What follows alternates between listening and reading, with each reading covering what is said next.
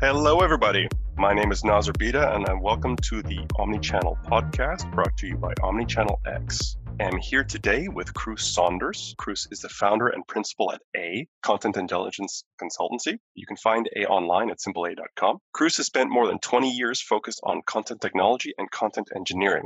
And today, Cruz and the A team work with the largest and most complex enterprise content publishers on Earth, crafting the next generation of content supply chains and publishing architecture.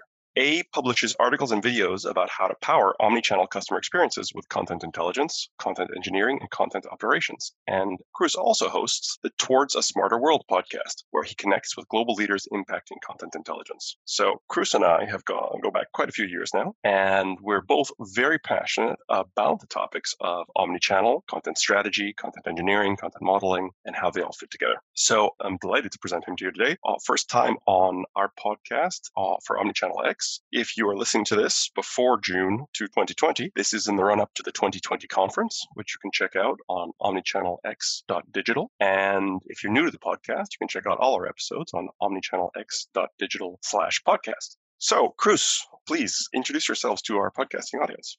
Naz, it's great to connect with you as always. And I am glad to be here. The Omnichannel X conference and movement that is part of every enterprise dealing with content and the scaling challenges thereof across so many different channels. I think you've done a great job of pulling together all the threads that help untangle this new world that everybody's walking into with both energy and enthusiasm and also great challenge and concern to figure out how to navigate the landscape. And being a leader in that conversation is a great service to the content community. So thank you, Naz, for that. Wow, thank you.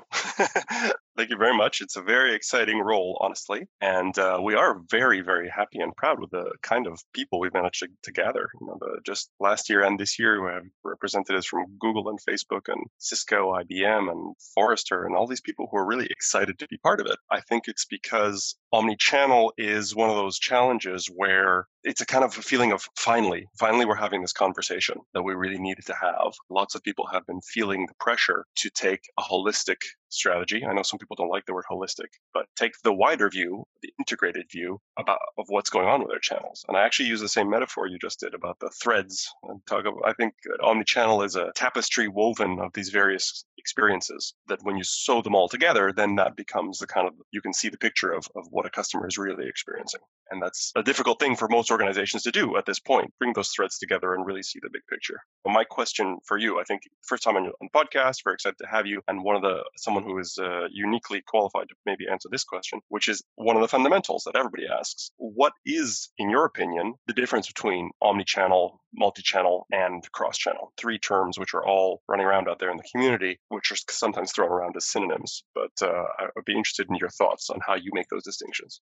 Well, sure. I think anybody dealing with content and publishing has had to interact with at least two channels. It used to be not so much the case, right? There was generally one web channel and most publishing efforts were focused on the web channel. But now that there is many versions of websites for one enterprise, including landing sites and campaign-oriented sites and subsidiaries and affiliates and partners and employee and internal communication and intranet-oriented websites. All of that is dealing with shared sets of content, or they should be shared. But sadly, even within web as a common channel, it's very rare for anybody to be publishing in an integrated way across just various web channels. But now we've added in all of the other channels that customers are interacting with us in. That's not just mobile services of web applications, but native mobile applications. Various kinds of conversational interaction like chatbots and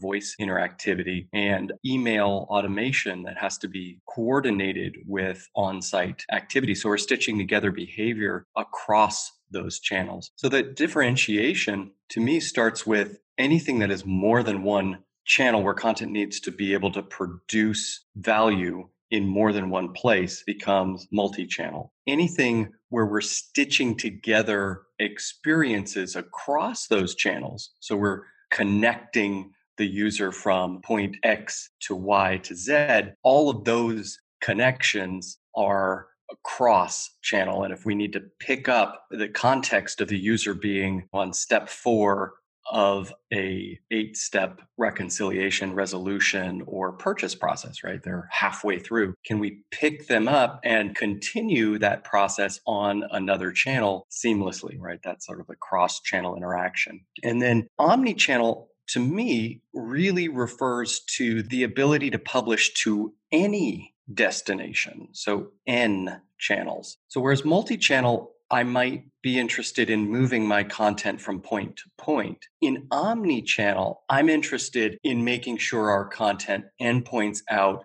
to infinite destinations. And that might look like content as a service, a content API endpoint. It might look like some combination of a streamlined content supply chain with a set of API endpoints. But it is definitely a service-oriented approach to publishing in which any future channel may be added without impacting the overall process of creating, managing, and delivering the content. That is huge because right now, for most organizations, when they take that step to omni-channel, what they're doing is they're taking a step to duplicating their efforts. So that duplication happens in the form of staff and systems and process. And that duplication is highly inefficient. So really moving to an omni-channel mindset is moving to an endpoint agnostic, versatile set of content that can facilitate customer experiences regardless of the shape and permutation of the surface that the customer interacts with us upon,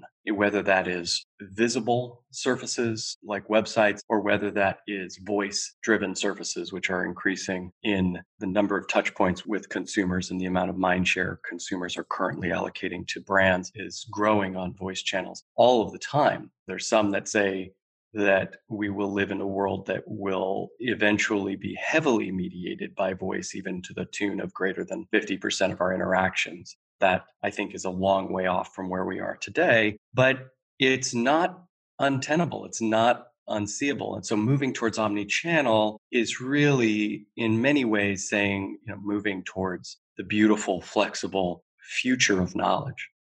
Thank you. I think that the specificity, your treatment of cross-channel versus multi-channel is very interesting. Those two, I think, are quite vague for a lot of people in the sense that you can produce your content in multiple formats or multiple endpoints, but that doesn't mean that they're linked up. And then also just because they're linked up doesn't mean that you have this flexibility to produce your content on all the endpoints and link them up. So it's ability to publish anywhere you want to publish in a connected way. So I think that's a very complete picture. On the voice thing, it's an interesting point there. I tried to Google it while you were talking, but I can't find the statistic. But I read somewhere where Google Maps queries were some enormous proportion now by voice. And this was a couple of years ago. I think it was nearing the 50% or more point. And for me, that was an indicative thing. It's the number of micro interactions we can have with services today is going to go up and up and up. Like simple commands which we can give things in our lives. And you wonder what point will we reach just by sheer volume, the greater number of interactions by voice? It's a very interesting question. Today, as of the top of this year, 2020, we have about 20% of US adults performing voice search at least once monthly. So that is not inconsequential that voice is already a part of 20% of the population's regular information interaction experience. That will reverse eventually, I think, where the Pareto principle will flip and it'll end up being 80-20 in terms of originating queries. I think that's a bold prediction, but it is not unsupported in terms of the rate of growth within voice commerce, where grocery shopping already is happening at 20% or more origination from voice-based orders for online originated grocery shopping. And there's this expectation that voice-based shopping is going to jump to over $40 billion by 2022. So that's like a very significant portion of the market. And so there's a large teenage population as well. Over 55% of teenagers are using voice search daily now. So the teens are doing it. Those are consumers, right? That Yeah. we're growing into. They will grow to replace us. So I'm interested in the voice thing. I don't want to go too far down any one channel. As hot as voice is and as interesting as voice is as a challenge, I think the point is that if you can do voice effectively, that's sort of right now the bar, in the sense that if you can do voice effectively with your content and your processes, then you can probably integrate whatever other channels we can anticipate at this point, because the voice as a channel is so demanding. But the point is, getting back to the on-channel discussion, is to be ready for whatever these channels are. What do you think is holding back organizations now from doing omnichannel, from being effective in this connected space? Well, yeah, and that is exactly right. I mean, omni-channel content derives from content that is structured to have multiple modes of interaction from its origin. And so when organizations are designing content, it is with an eye to multiple channels of distribution within the model itself, which then structures the authoring process, which then structures the management and delivery process. Today, all of those things are disconnected. The structures that manage any given authoring environment are completely disconnected from the ones that manage any given management environment, which are completely different than the ones that manage any given delivery environment. And we are called to get those to work together in order to accomplish omni-channel customer interactions. So the biggest blocker that we see today is that content is rarely structured independently of a system of record. When it is structured, that structure is tied to a CMS or MarTech tool. So the structure that does exist exists as the set of fields in a CMS. So it's in somebody's AEM or Sitecore or Kentico or Nginx or Episerver, or any platform out there has a structure for representing content. And most structural thinking today is tied into a single represented system. And those structures don't agree from system to system. So if I do voice as a channel, I'm adding a new channel. I'm splitting the soul of content every time I add a new channel. Let me jump in there, Cruz, and just ask you to back up, because we throw the word, in certain sub-communities, we throw the word structure around a lot. So for the kind of person who is not used to, because they've never needed to, think about content in structural terms, can you give us a little definition of what you mean when you say content structures? Sure. So a content structure is any container for the stuff. So if I have words, my words can be different things. So my words could be a title. My words could be a subhead. My words could be a offer. My words could be an offer variation number one for Latin America, right? My words can be in different containers. And those containers are like fields in a CMS. Those fields have to be defined. They don't happen by magic. And that's the thing I think publishers have to bridge to, is that when we're talking about structure, we're talking about the fundamental lingua franca of all customer communication. So it is not an abstract, nerdy thing that just content engineers or people in the back office should know about. It is literally the basis for all customer experience. So we need to get over allergy to the raw concepts that power customer experience. The other one is taxonomy. Anybody that's allergic to the concept of taxonomy shouldn't be in the marketing business. In the content business. Aggressive, but I just, exactly. I feel like it's 2020. We need to get over our allergy to these concepts that are foundational and fundamental to the future. We have to embrace it.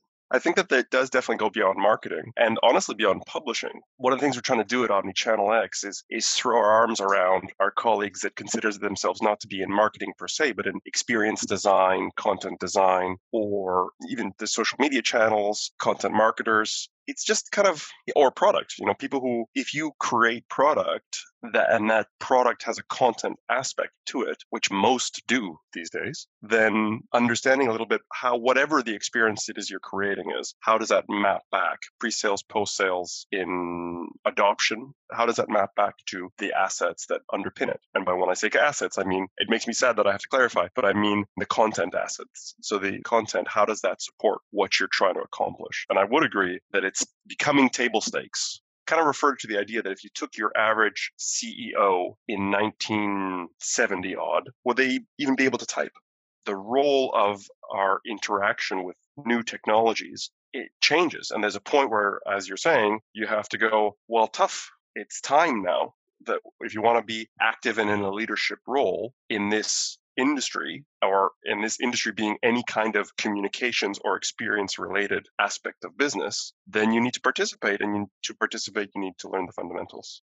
I totally agree that it's hard, but our progress depends on a focus on the customer and what the customer needs. And communicators instinctively understand that. In the era of desktop publishing, the customers moved beyond an era where typesetting was sufficient to serve the customer's needs. And so the customer demanded different levels of speed and interaction and facility with their consumption of digital material. And so people who were still tied to typesetting and old school publishing paradigms, it was hard to move to desktop publishing, but it was the right thing to do for the customer. It was the right thing to do for the market. And we're there again. This is it. We're at that junction point, and it is the right thing to do for the customer to consider the shape and structure, and I'll use another word, the semantics of content. These are the kinds of things that will shape future customer experiences. So as marketers, as communicators, as leaders in an organization, we must go where the customer is going. We cannot tie ourselves into old paradigms and die by them. It makes no sense. It is time to move on. And I think that where the customer is going, there's a give and take. As each technology is introduced, there you have your adoption cycle. So the customers at the beginning don't have these expectations. But the tide is rising and lifting all the boats extraordinarily quickly now. The customers are seeing the power of personalization, seamless experience across channels in some aspects of their life. And the minute they've tasted it, they don't want to go back. It's so hard. I mean, this is just proven out over and over. You're exactly right. You look at Amazon or Netflix in their categories, and the level to which those experiences are effortless versus their peers is significant by major percentages. So it is almost infinitely more efficient to be a Netflix consumer than it is a Blockbuster consumer nowadays. That analogy is super clear. Within the realm of e-commerce, Amazon has removed the friction and increase the benefits of loyalty and repurchase so much that it's just natural for consuming behavior to flow towards the point of less friction. And that's really what, as we engineer systems, we're doing, is engineering for ease of customer interaction, velocity, and throughput of the relevant experiences that our customers are seeking in a noise of overwhelming information in this environment where there's too many search results for any given term to possibly interact with, and there's too much noise within any vendor category. It is just so easy to get lost. So the highest signal and the most relevance and the easiest, most facile experience is the one, as consumers, we naturally gravitate to. And I think we know that just going around interacting with the world ourselves. It's a busy world, and we try to make it as easy as possible so that our brains can be focused on the creative and rewarding things that we want to do, not on digging and searching and finding and figuring out some other vendor's world. Okay, so I think we've built up the challenge and the reasoning here. So tell me some stories. Out there in the world, what can people do? So you're a listener on this podcast and you're compelled by the idea that you have to do something about this omnichannel challenge. You have to help your organization. You have to restructure your organization. You have to adjust what you're doing in some way. So one of the main things that I think that people are struggling with are the way that organizations are simply built. What are the organizational structures in the enterprise that support an omnichannel workflow? Because They're in traditional hierarchy where their objectives roll up into their departmental team leader, and their team leader rolls up into their departmental leader. And those departments are built around channels. There's the social media team, there's the website team, there's the app team, and these are different teams with different KPIs, different schedules, where collaboration and integration is given as an order, but then it's not supported by the nature of the way that companies are built today. So what have you seen that works? How can we do something about this and work across this gap?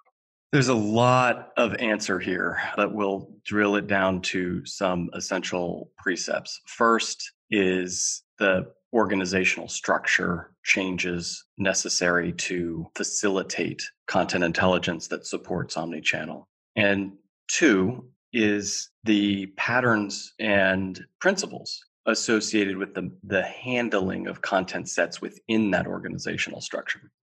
So first on structure of an organization. So just like structuring content is important for multi-channel, omni-channel output, structuring an organization is important for the creation of those new modular content forms. We've been producing in a page-driven paradigm and an output-oriented mode for decades. And it is true that our organizations have grown up around a single channel, page-driven, artifact-oriented, single publish environment way of thinking. So it is a big change, really not inconsequential, to evolve towards modular omni-channel content production that is integrated, right? So the thing I think everybody can feel relieved about is even though this stuff is important and it's something we need to tackle in terms of the learning curve, it is not impossible. There is time.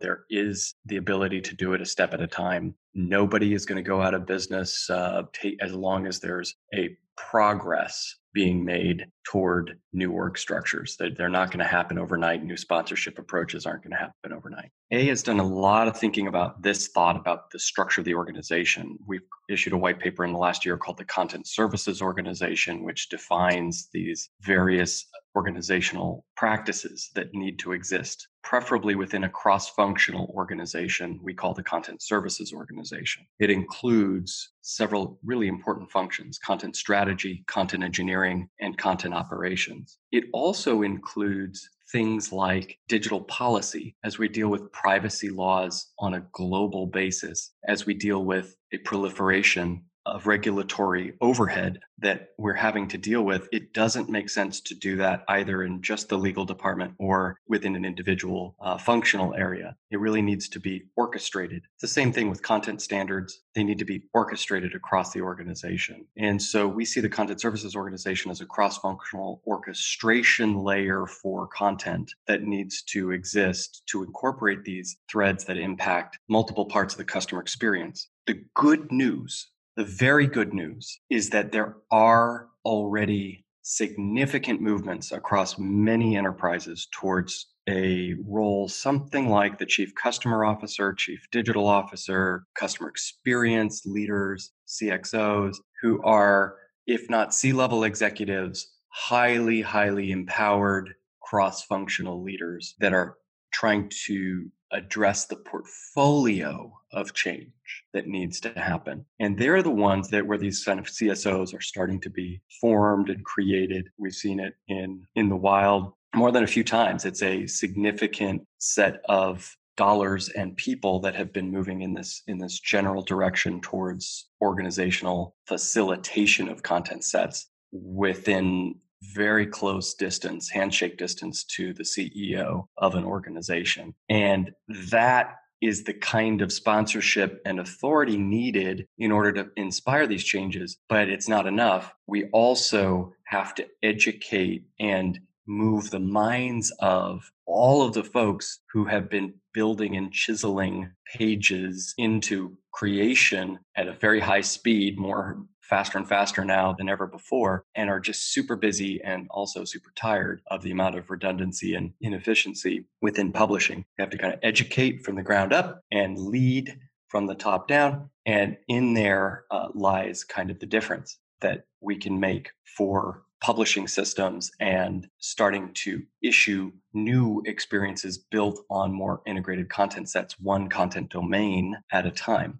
The other side of that is patterns. And patterns has everything to do with what we talked about at the top of the show, where there is a need to share an understanding of the structure in an organization. There's also a need to share an understanding of semantics or taxonomy or tags within a system, an organization, a knowledge domain. And those tags are absolutely critical to being able to segment content and segment audiences and put those segments into interaction, because otherwise we're just doing one-to-many publishing across many channels. But what we really are working toward is one-to-one communication across many channels. And so that maturity takes a while as well, to go from publishing one message out through many channels to publishing variable messaging, targeted messaging out to individual cohorts or even individual people. And that's a longer term movement, but that is the movement towards omni-channel personalization. And so our whole system, both from the org design and the patterns and processes and shared artifacts that facilitate it, has to evolve.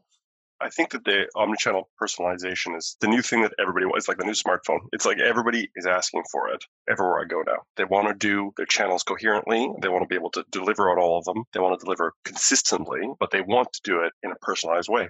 You talked about the organizational structure, but can you give us like a narrative? Do you have any examples where, beyond the theory, which I think is sound, how do you get from A to B? I agree with where B is. It's the progress. That's, I think, where people are struggling, is when they look at themselves, they go, well, that's not me. My organization doesn't have that. So what are some steps they can take to get them, or what path have you seen a company successfully take to get from that very not B place that they are at A and start kind of walking in the right direction? Yeah. So in large enterprises, it really is a function of being able to build a peer group of interested parties that are invested in customer experience and bringing that peer group into a shared understanding of the problem, and then getting that shared understanding of the problem translated into actionable pilots that can be funded in a super organizational way. Super organizational? Yeah, something like outside of just marketing or outside of just post sales or outside of just one organization within the enterprise. So getting some pilot off the ground where you've managed to prove that if we invest together, then we're going to get an ROI together. Yeah, so we have seen the everybody contributes some budget to an organized function, but we've also seen the everybody contributes to building out a picture of the problem set and the opportunity set, and then works to sell up to the organizational leadership in order to advocate for a shared resource pool. It's hard because if you start this change process in just the office of the CMO, it can be done and it can be effectively done, but it is being done with a content model that touches just the pre-sales funnel. And ultimately, the effectiveness of integrated customer experience is one in which there is a shared content model, a shared taxonomy, so that the understanding kind of bridges across lines. I'll also share a story about a mid-market company we're working with that's a publisher in a highly regulated industry in insurance. Just to be clear, when you say publisher, do you mean like literally a publisher, like they publish books or something? Or do you mean organization who has to publish? Oh, thank you. Yeah, I think of all enterprises as publishers nowadays, and I think of publishing operations within an enterprise as publishing. I think the traditional publishing industry is leading some of the thinking here that will be part of the DNA of every enterprise. I don't think enterprise and publishing will be disconnected ideas. Anybody that thinks they're just in the business of delivering a product is really sorely mistaken. Even look at large fintech organizations or banks or whatever, and we had one client say to us, our organization, which is one of the largest fintech organizations in the world, they said, we're basically content and code. We're code and content. Those are the two things our organization nets out to. We do code really well. We don't do content well. And so we kind of look at, hey, the core fundamental value creation of the business nets out to those two things. So we have to do both well, right?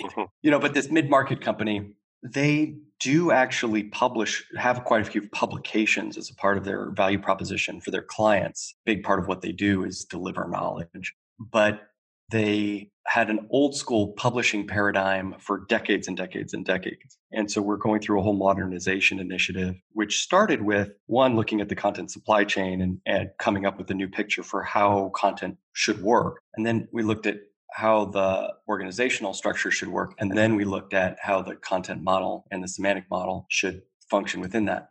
The org structure in that case, like literally, we're doing job descriptions and hunting for the right talent to fill those roles. We're actually doing recruiting and management of the whole life cycle for them. And they've got a change management process. Their existing published teams are being mapped into a new content services organization. So they went through a whole process of interviewing existing leaders after we went through the whole education process and built a master content model, a master semantic model, and built a roadmap to their next generation of publishing. They're actually recruiting and staffing an organization to step into. And as of the top of this year, they filled those roles with the exception of the content strategy role, which we're still trying to find the right match for. And the organization is starting to build patterns that are new. So they're building a new way of handling, for example, any kind of rolling out a new structured authoring program, and any changes that the authors need to introduce to that structure go through a process. They need a new element because they're used to really just kind of writing in Word and publishing whatever they want to. So now it's like, okay, well, now we need to operate against a set of standards, a set of sheet music, a set of structural containers. That changes things. It's uncomfortable, but it's got huge advantages. So everybody's on board with the advantages, and they're willing to go through the pain of figuring out how to do structured authoring and how to type into boxes instead of documents and whatnot. But they want the flexibility to influence what that output format is. That's a new process, right? So we need to be able to suggest an element that needs to be able to go through a rapid internal life cycle to be added into the model. And then it needs to impact both the templating of the delivery, right? The presentation, the CSS or the PDF layout, which now has a new element to accommodate. And then it needs to impact the authoring environment. And that has to be managed. And the content operations side of that CSO is now facilitating that outcome. So, CSO? The content services organization.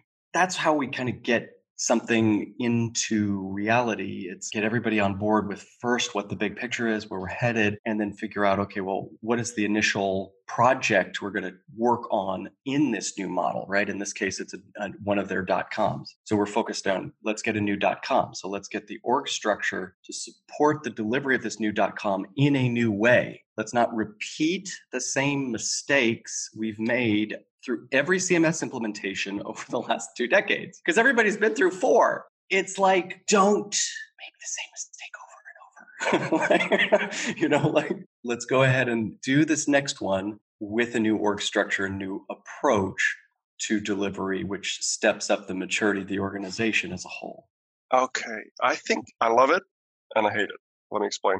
I totally agree that the way we should do it is that the enterprise needs to realize that the market has changed and take on the kind of changes needed to thrive, not just survive in the new market landscape that we all live in. At the same time, especially because I'm running a conference, I'm trying to think of how can every single person go home and make their world a little bit better. So at the top end, if you're in a position to really drive change in your organization, which many of our attendees are in the middle and even in senior and executive leadership roles, then I think you have to be a champion for change. And you have to be going to your fellow leaders and kind of describing that bigger picture that the organization needs to be a part of. However, I think anybody at any level can take your advice on how can we pilot something which demonstrates cross-departmental collaboration, use that to be the internal center of excellence, use that to be the internal thought leaders to say, hey, look, we were disconnected before, these properties were disconnected, and now we've brought them together, and use that as a demonstrator for starting to bring the rest of the minds in the organization onto this problem together. I really liked what you said about building up the problem statements in a shared way and getting everyone to kind of be looking at that set of problems together and driving that up the management chain. The higher up you already are, the easier your time of it. But I think it's important for everybody, no matter where you are in the pecking order or in the food chain, to be doing their little bit, because it's got to come from all directions, because it is transformational for the organization. It's a fundamental change in the way that they operate. So everybody needs to kind of do their bit to drag these battleships in a new direction. The one thing I would caution is that if doing a pilot, don't let it be a tactical project. Let me explain what I mean.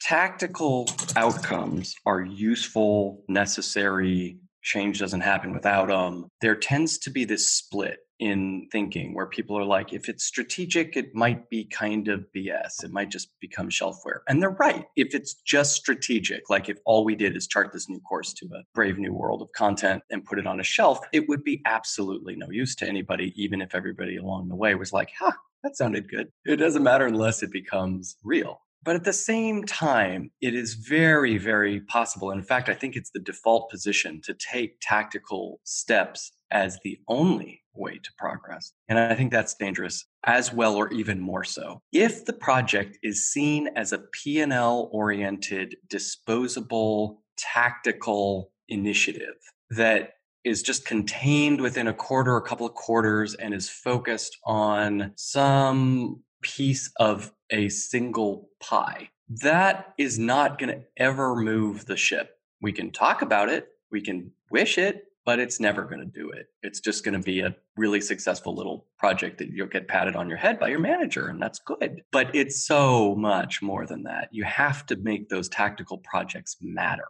And the only way to do that is to put it in the bigger frame for people and educate where the tactical project fits within a transformation. Because otherwise, it's very possible that people will reward your proactive effort within a departmental, single quarter, single year context, but it will be isolated and shut down within that. The only way that tactical initiative will make a difference is if it is packaged within a strategic frame and sold as a step within a transformation to upper management. They have to see that there's a bigger picture that this is moving towards, and they need to understand what that looks like in order to make sure there's an investment strategy that is possible or plausible out of that tactical intervention. I think you mentioned the S word there, which is, for me, the most important one, and actually the most fun one, which is the sale, the internal sale of the idea, which is, I think, fundamental. I'm finding, I've been a kind of content strategist and content modeler and so on for years, and I'm finding that so much of my job now is spent helping with the internal sales pitch. I think that the importance of that is huge. So it's taking whatever it is you've done, however it is you've proved the point in principle, or whatever it is you're asking for Sport to do. If you want to go omni-channel, then you have to tackle the selling of the problem and solution and really addressing it with research and a good internal strategy of selling that up the value chain. And that's true even if you're one below the CEO, you've got to sell it to the CEO. And if it's that transformative, maybe the CEO has to sell it to the board of directors. But it matters, even if you're one content creator, or if you run a small team, you still have to get your colleagues on board and then collectively get your management on board. And that requires a lot of attention to what are we pitching here? How can we translate that into terms that the executive is going to see as strategic? And how do we properly position this, get ourselves the credibility and get ourselves the authority we need to move it forward? I think that bit is fundamental. So I see what you're saying in terms of it can be a boxed in thing, or it can be a time box, or within the organization, maybe isn't the hugest scope, but you're going to have to sell it up. You're going to have to sell it strategically. You're going to have to make sure that that is presented not as we did a little thing here, wasn't that great? Especially we were more efficient, like we saved money, but we created something better than we've ever created before. And this has the potential to really move the needle if adopted properly. 100%. Yeah, totally agree. The challenge in coming from the position of, let's say, a content strategy leader inside of the marketing organization or inside of the product team is that there's sometimes a difficulty at painting the bigger organizational picture within the context of a single silo. So it does help to get friends within the company together, even a friend, right? Like just somebody else who can share the vision with you that is not necessarily in your work group. And that, I mean, even if it's somebody in IT or it's somebody and handles design and interface layer and is dealing with modularity, or it's somebody that is interested in how the web channel and the voice channel should work together or something like that. So that way there's the collaboration that comes between those two people thinking together, made even more powerful when you add a third. That starts to become really interesting. And the brainstorming that comes to fruition from thinking through value propositions and the pilot and the incremental work steps that can be taken in the bigger picture to paint, all of those things can come together in a way that makes it much easier to sell up when you've got kind of colleagues. And I will say that in most cultures, that is actually encouraged, even if it's not ever stated that kind of cross-functional participation or collaboration is encouraged. Some cultures don't ever talk about that, but that doesn't mean they don't reward and recognize when good cross-functional collaboration happens. And so the question is, will the manager, will your manager, will your director, will your VP support that reaching out across org lines to create a vision together and then pilot that in some way? And there's some tricky, sometimes political territory there, but like you said, that's really the only way to move the industry forward, is to navigate some of that, move the company forward, move your department forward, is kind of embrace and navigate some of those politics in order to create a shared conversation. I think that's a great note to go out on, is find a friend. Find someone else that you can start to bridge the gap with, define a scope that you can tackle. And then the big challenge is making sure that you properly contextualize that as something strategic, regardless of where you're from in the organization, that coming together around customer experience is going to be strategically better for the organization in the long run, and then grow it from there. So I like that image. I thank you very much for your time, Cruz. Thank you to all our listeners. I really had a great time today, and hope that you'll be back on the podcast. As I said, you can check us out on omnichannelx.digital/podcast. You can check out Cruz on Twitter /Mr. Cruz. That's Mr. CRUCE, as well as check him out on LinkedIn. And the website for A was simpleA.com. And I hope to all see you at the next physical event, whenever that happens to be, for Omnichannel X. So thank you, Cruz, for your time. Thanks, Nas. This has been a lot of fun. Awesome. And I'll see you all next time. All right. See you. Cheers.